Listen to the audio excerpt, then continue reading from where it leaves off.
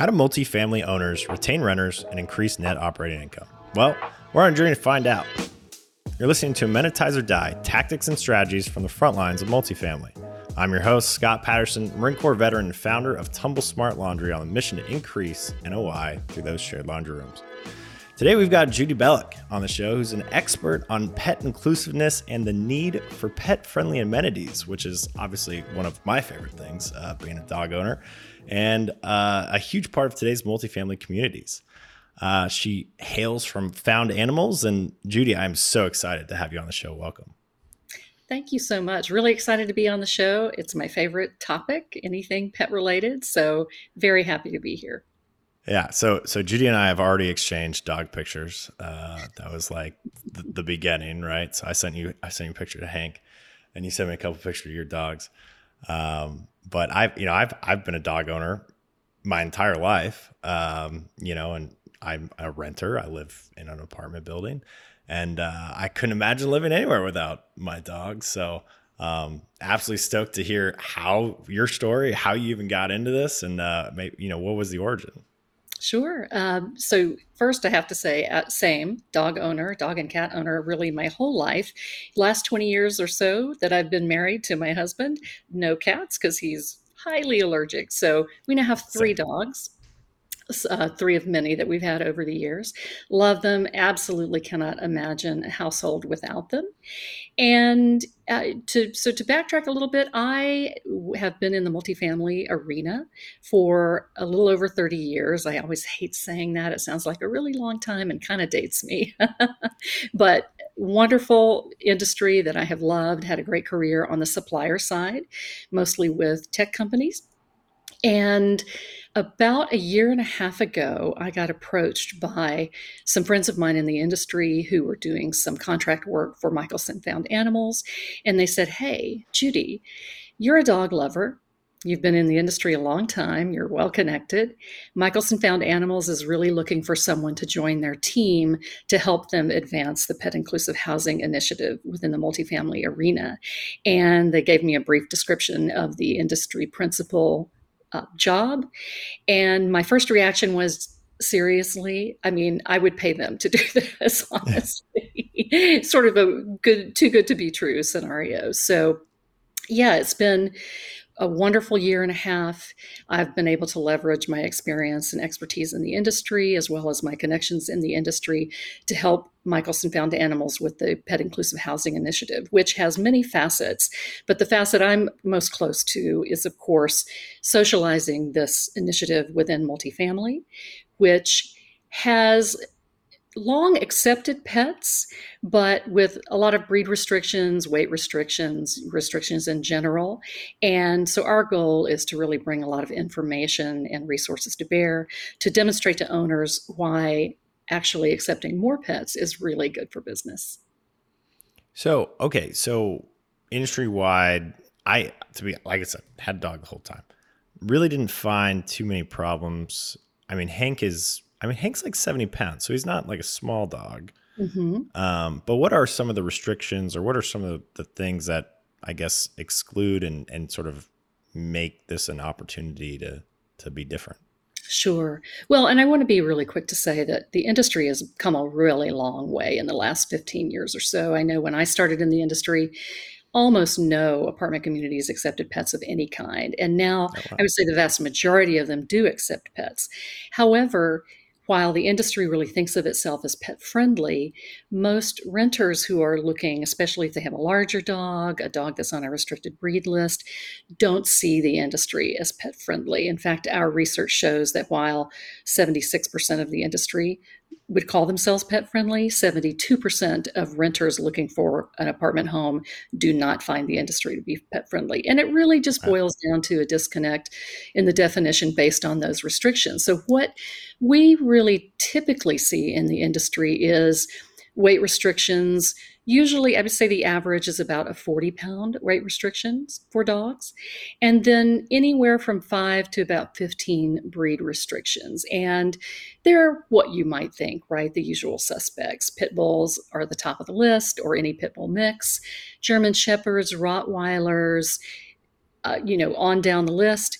And The ironic thing is that, even if you take a look at the standard golden retriever or Labrador, those are dogs that are close to the size of your dog, right? 60, 70 pounds at least. And so the industry is really taking a broad swipe at not allowing a large number of dogs. And it's unfortunate because about 70% of households in the USA today have a pet. A large number of those are dogs. So, okay, so is this why would owners have these restrictions? Is this insurance based? Is this just sort of stigma based? Has it just been a long-term policy that just hasn't changed in 30 years or whatever? I They're mean, all of the where are above. they coming from? Yeah. Absolutely all of the above. I think, when I come on board and we started talking to operators about their pet policies and their views on pets, really, I would say even before the insurance objection, the first thing we heard was, well, we haven't even really thought about our pet policies in a decade or so, right? It's even somewhat difficult to get to who owns the pet policies within an organization, especially the larger an organization is, and I would say particularly fee managed, right? So it's sometimes hard to get to who owns that and what's the process for changing that. Right behind that, of course, is the insurance objection. There is what we're finding is mostly a misconception in the industry and really in the US in general around insurance and what insurance will and won't accept in pets, not only in multifamily, but in housing, single family housing. And we're finding that more and more carriers don't have those restrictions and or may recommend restrictions but don't charge anymore if you decide not to go down that path. And our feeling is that the biggest reason for that is that there's just not a lot of data to support making decisions on breed restriction. Hmm. Then, you know, stigma is certainly a big part of it, I would say, especially for dogs that have unfortunately gained a really bad rap in the media or a bad reputation. Pit bulls, of course, are the first breed everyone thinks of. And particularly if you look back at the 90s and early 2000s, where there were so many of those breed used in dogfighting. Yeah. And, it's illegal, of course, across the 50. And the fact of the matter is, there is such teddy bears. My daughter, my 33-year-old daughter, who has 4 beautiful children, has a 12-year-old pit bull who, trust me, has been pulled and ridden and dressed up and Yeah. everything you can think of. And she's the gentlest, sweetest dog. I've lived with 3 pit bulls. I mean, 2 of my roommates have had pit bulls, and and Hank's still alive. So, no, I mean they're just big cuddle bugs. They like are. They are. They're the sweetest dogs. Any dog that displays aggressive behavior is not doing that because it's nature, right? They're displaying that aggressive behavior either because they've been trained to do that, or they've been neglected, or they have some kind of a physical issue that is causing them pain, or simply that they were approached in the wrong way. And so there are many misconceptions that exist out there, and we really are hoping to overcome those. So you talked a little bit about data. So like Ed Wolf, good friend of mine from LeaseLock, right? Huge data set on rental deposits at this point, right? Mm-hmm. I mean, is that somewhere where you could go and just say, hey, like, is there a data set on how much pet damage there's ever been? Well, and that's actually a really good idea, and I need to approach Ed about that. I know him too. We've done a little bit of our own research on that through the Pi study that we did in 2020.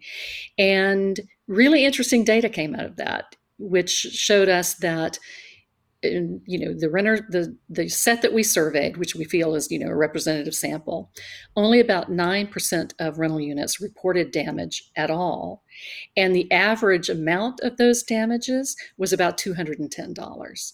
So even just a regular security deposit covers that. So again, big misconception about damage. I mean, hey, if you really want to get to the nitty gritty, kids cause a lot more damage than dogs do. Absolutely.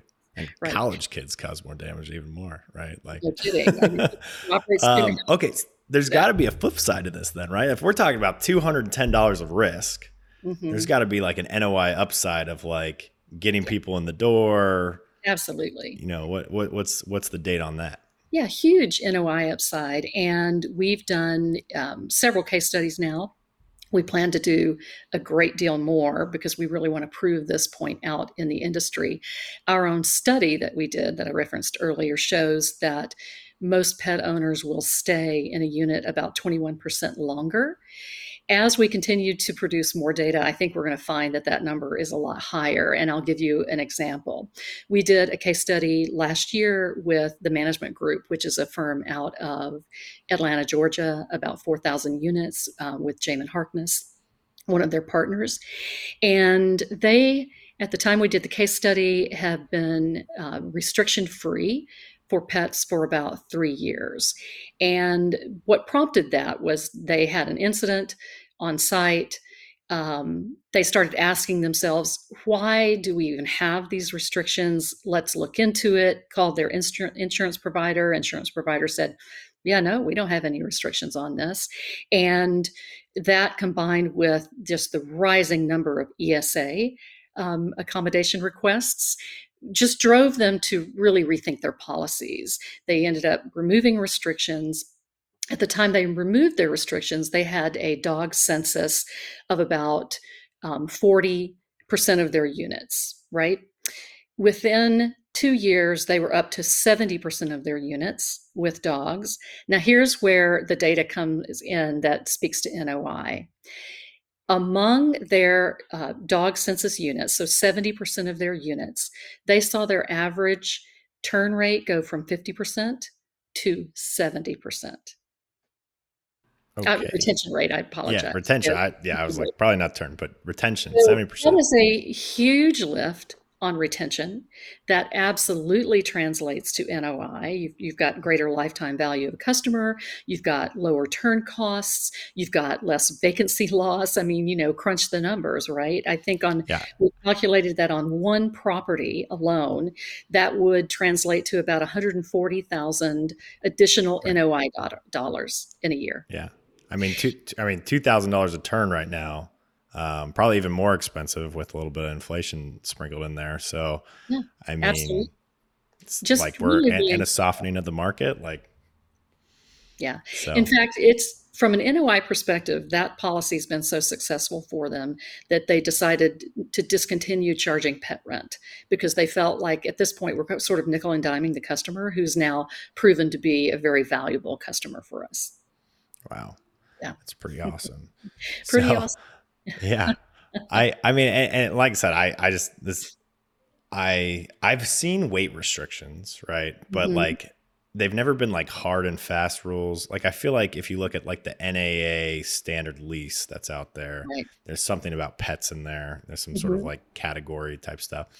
Right. But I've really never found any operator to be like really hard on it. Like I'll just be like, yeah, my dog is like 70 pounds, but he sleeps all day. Like he's 12 years old. The guy Right. like literally wakes up to go outside and then goes Right. right back to sleep. So um, I I wonder, do you have any insight into how much leeway there is in some of these policies? Like, is it on the ground? Is it property by property for the Right. ones that don't maybe have an overarching actual Hmm. policy? Well, I think what we see among the professionally managed units in the U.S., which we're talking about approximately 20 million units or so of the pool that's out there, we normally do see an overarching policy.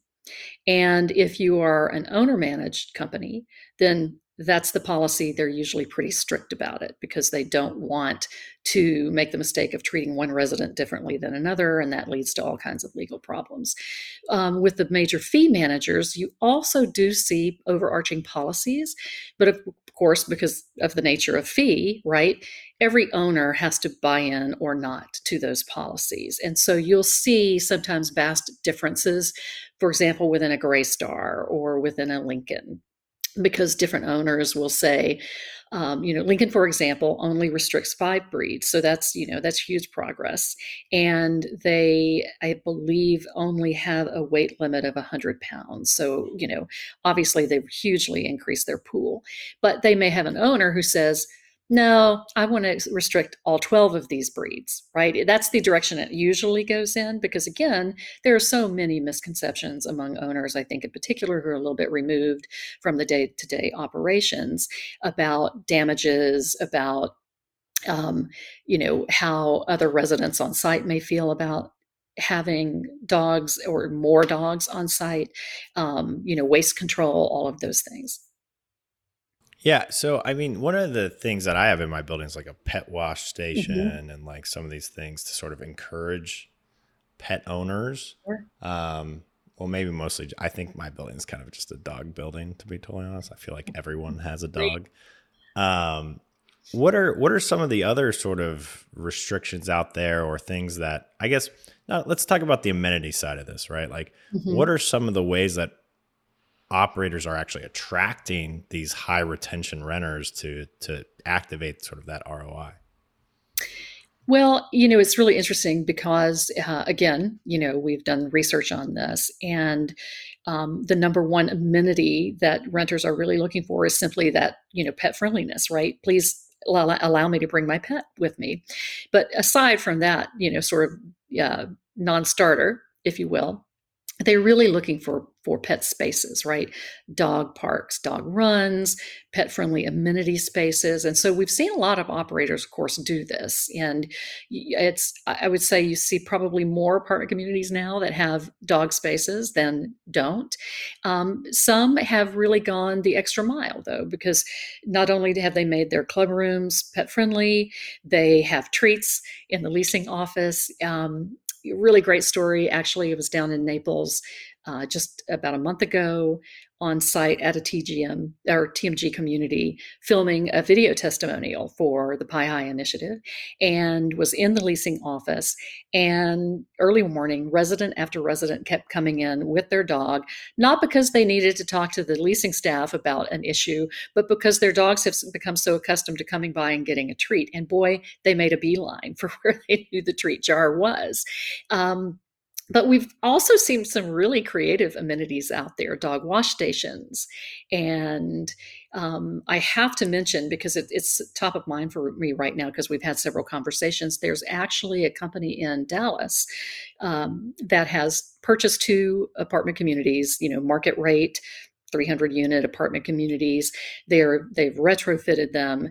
They are sort of um, the pendulum has swung way over here on dog friendliness because they really do cater to dog owning residents. So they not only have all of those things that I mentioned, but they have um, uh, dog friendly yards in the back of each unit that, with fences dogs can't jump, where they can, go in. They've put doggy doors in. On the non-ground floor units, they have pet relief stations on dog-friendly balconies. They Nice. have Furbo treat units in each unit that also have AI built into them, so that if a dog barks for more than a certain period of time, perhaps meaning that he's in distress, it texts the owner to let them know. I mean, just I could go on, but we've seen some really, really creative things, which only I think demonstrates that there is a market for this, right? And people are looking for these things because their pets are so important to them in their lives. Yeah, I mean, we have a dog walker. I mean, that's like one of the Yeah. amenities is that there's a guy that's on Yeah. staff that walks dogs, Hmm. which I think is great. I'm sure he has other duties Yeah. besides just walking dogs, but it's Yeah. kind of Pet a concierge is a big thing, and we're seeing a yeah. lot of that too. Hmm. Well, I mean, like return to office. Everyone got a dog over the pandemic, and Exactly. now I mean, luckily, my dog is very low maintenance, and he hates the office. I mean, he leaving bed is like becoming kind Oh, of a whole he is thing. 12, So right? yeah. But so kind of had a question come up like, what are some of the other restrictions? So, I mean, obviously dogs and cats probably largest number of things, but like, Mhm. I think our VP of engineering has like a corn snake, and, some Goodness. people Yeah. have like gerbils or something. I don't know, the Right. hamsters. Are those restricted in the same way as dogs, or since they don't interact with people as much, it's not a big deal? Yeah, I would say not in the same way as dogs, right? And cats sort of get a free pass, right? Except that you will usually see a quantity per unit restriction of one or two. So I can't have 20 cats, is what you're You saying. can't have 20 cats. Nope, you can't be the crazy cat lady.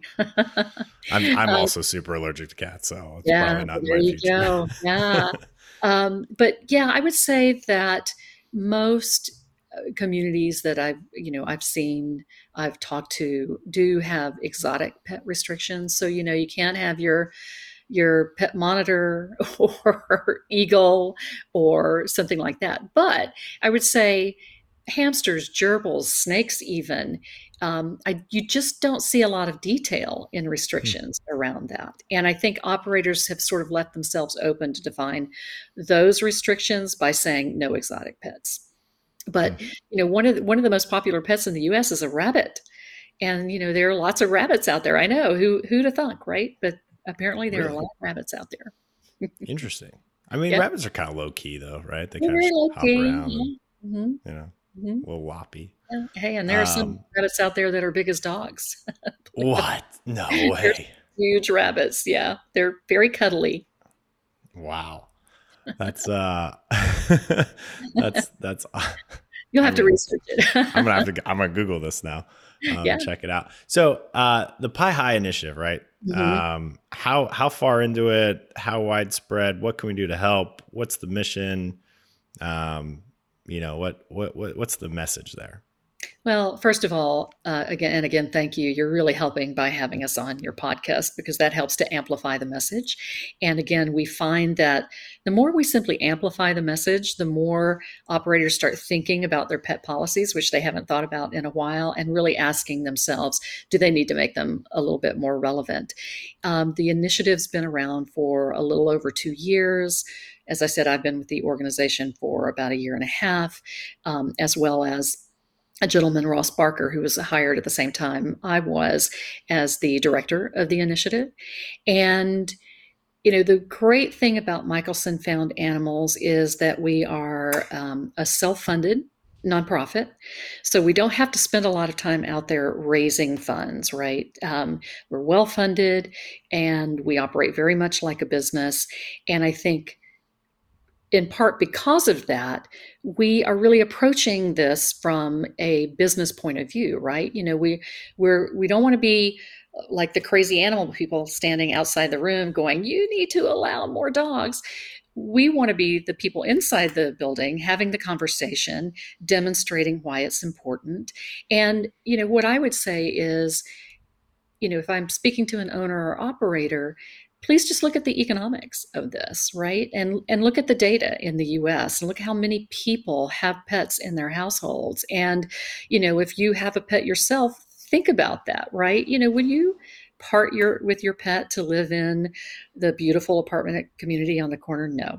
The only reason people part with their pets is because there's some kind of really compelling reason and they have absolutely no choice. And unfortunately, we are seeing some of that right now in the US because of inflation, because of rising rents, the whole bit.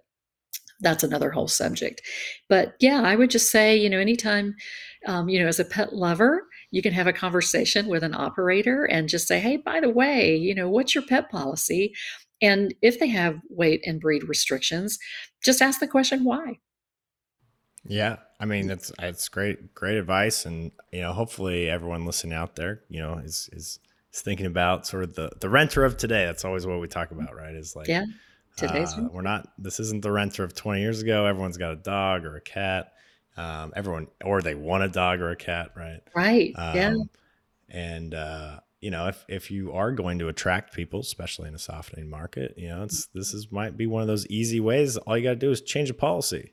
Change your So, policy. Listen, in every single case study that we've done, the leadership of that organization has told us that from a marketing perspective, it's been a tremendous boon for them. They've had person after person after person come into their leasing office and say, "Oh my gosh, I'm so glad I found you. I visited XYZ property just down the road, and they don't allow my 60-pound dog, and you do. And where do I sign up?" Right? Yeah. So, it's a boon on so many levels for operators. Fantastic. Well, thank you so much for coming on, Judy. You're so welcome. So what a great message, right? Like I don't know. I'm totally biased. Absolutely. Cause obviously me and Hank are gonna be around renting for a while. Sure. But yeah, thanks so much. And, if there's any way that we can help, just definitely let us know. Maybe we'll do some pet stuff. Tumble found pet partnership here. I love it. I love it. Well, and again, thank you so much for having me. Really means a lot to us that you would give us the time and help us amplify the message, which is a great message, not only for pet owners, but for owners and operators. Absolutely. Yeah. Well, thanks for listening to the show. If you want to connect with us, you can find us on LinkedIn or Twitter @AmeniTizeOrDie. I'll see you next time.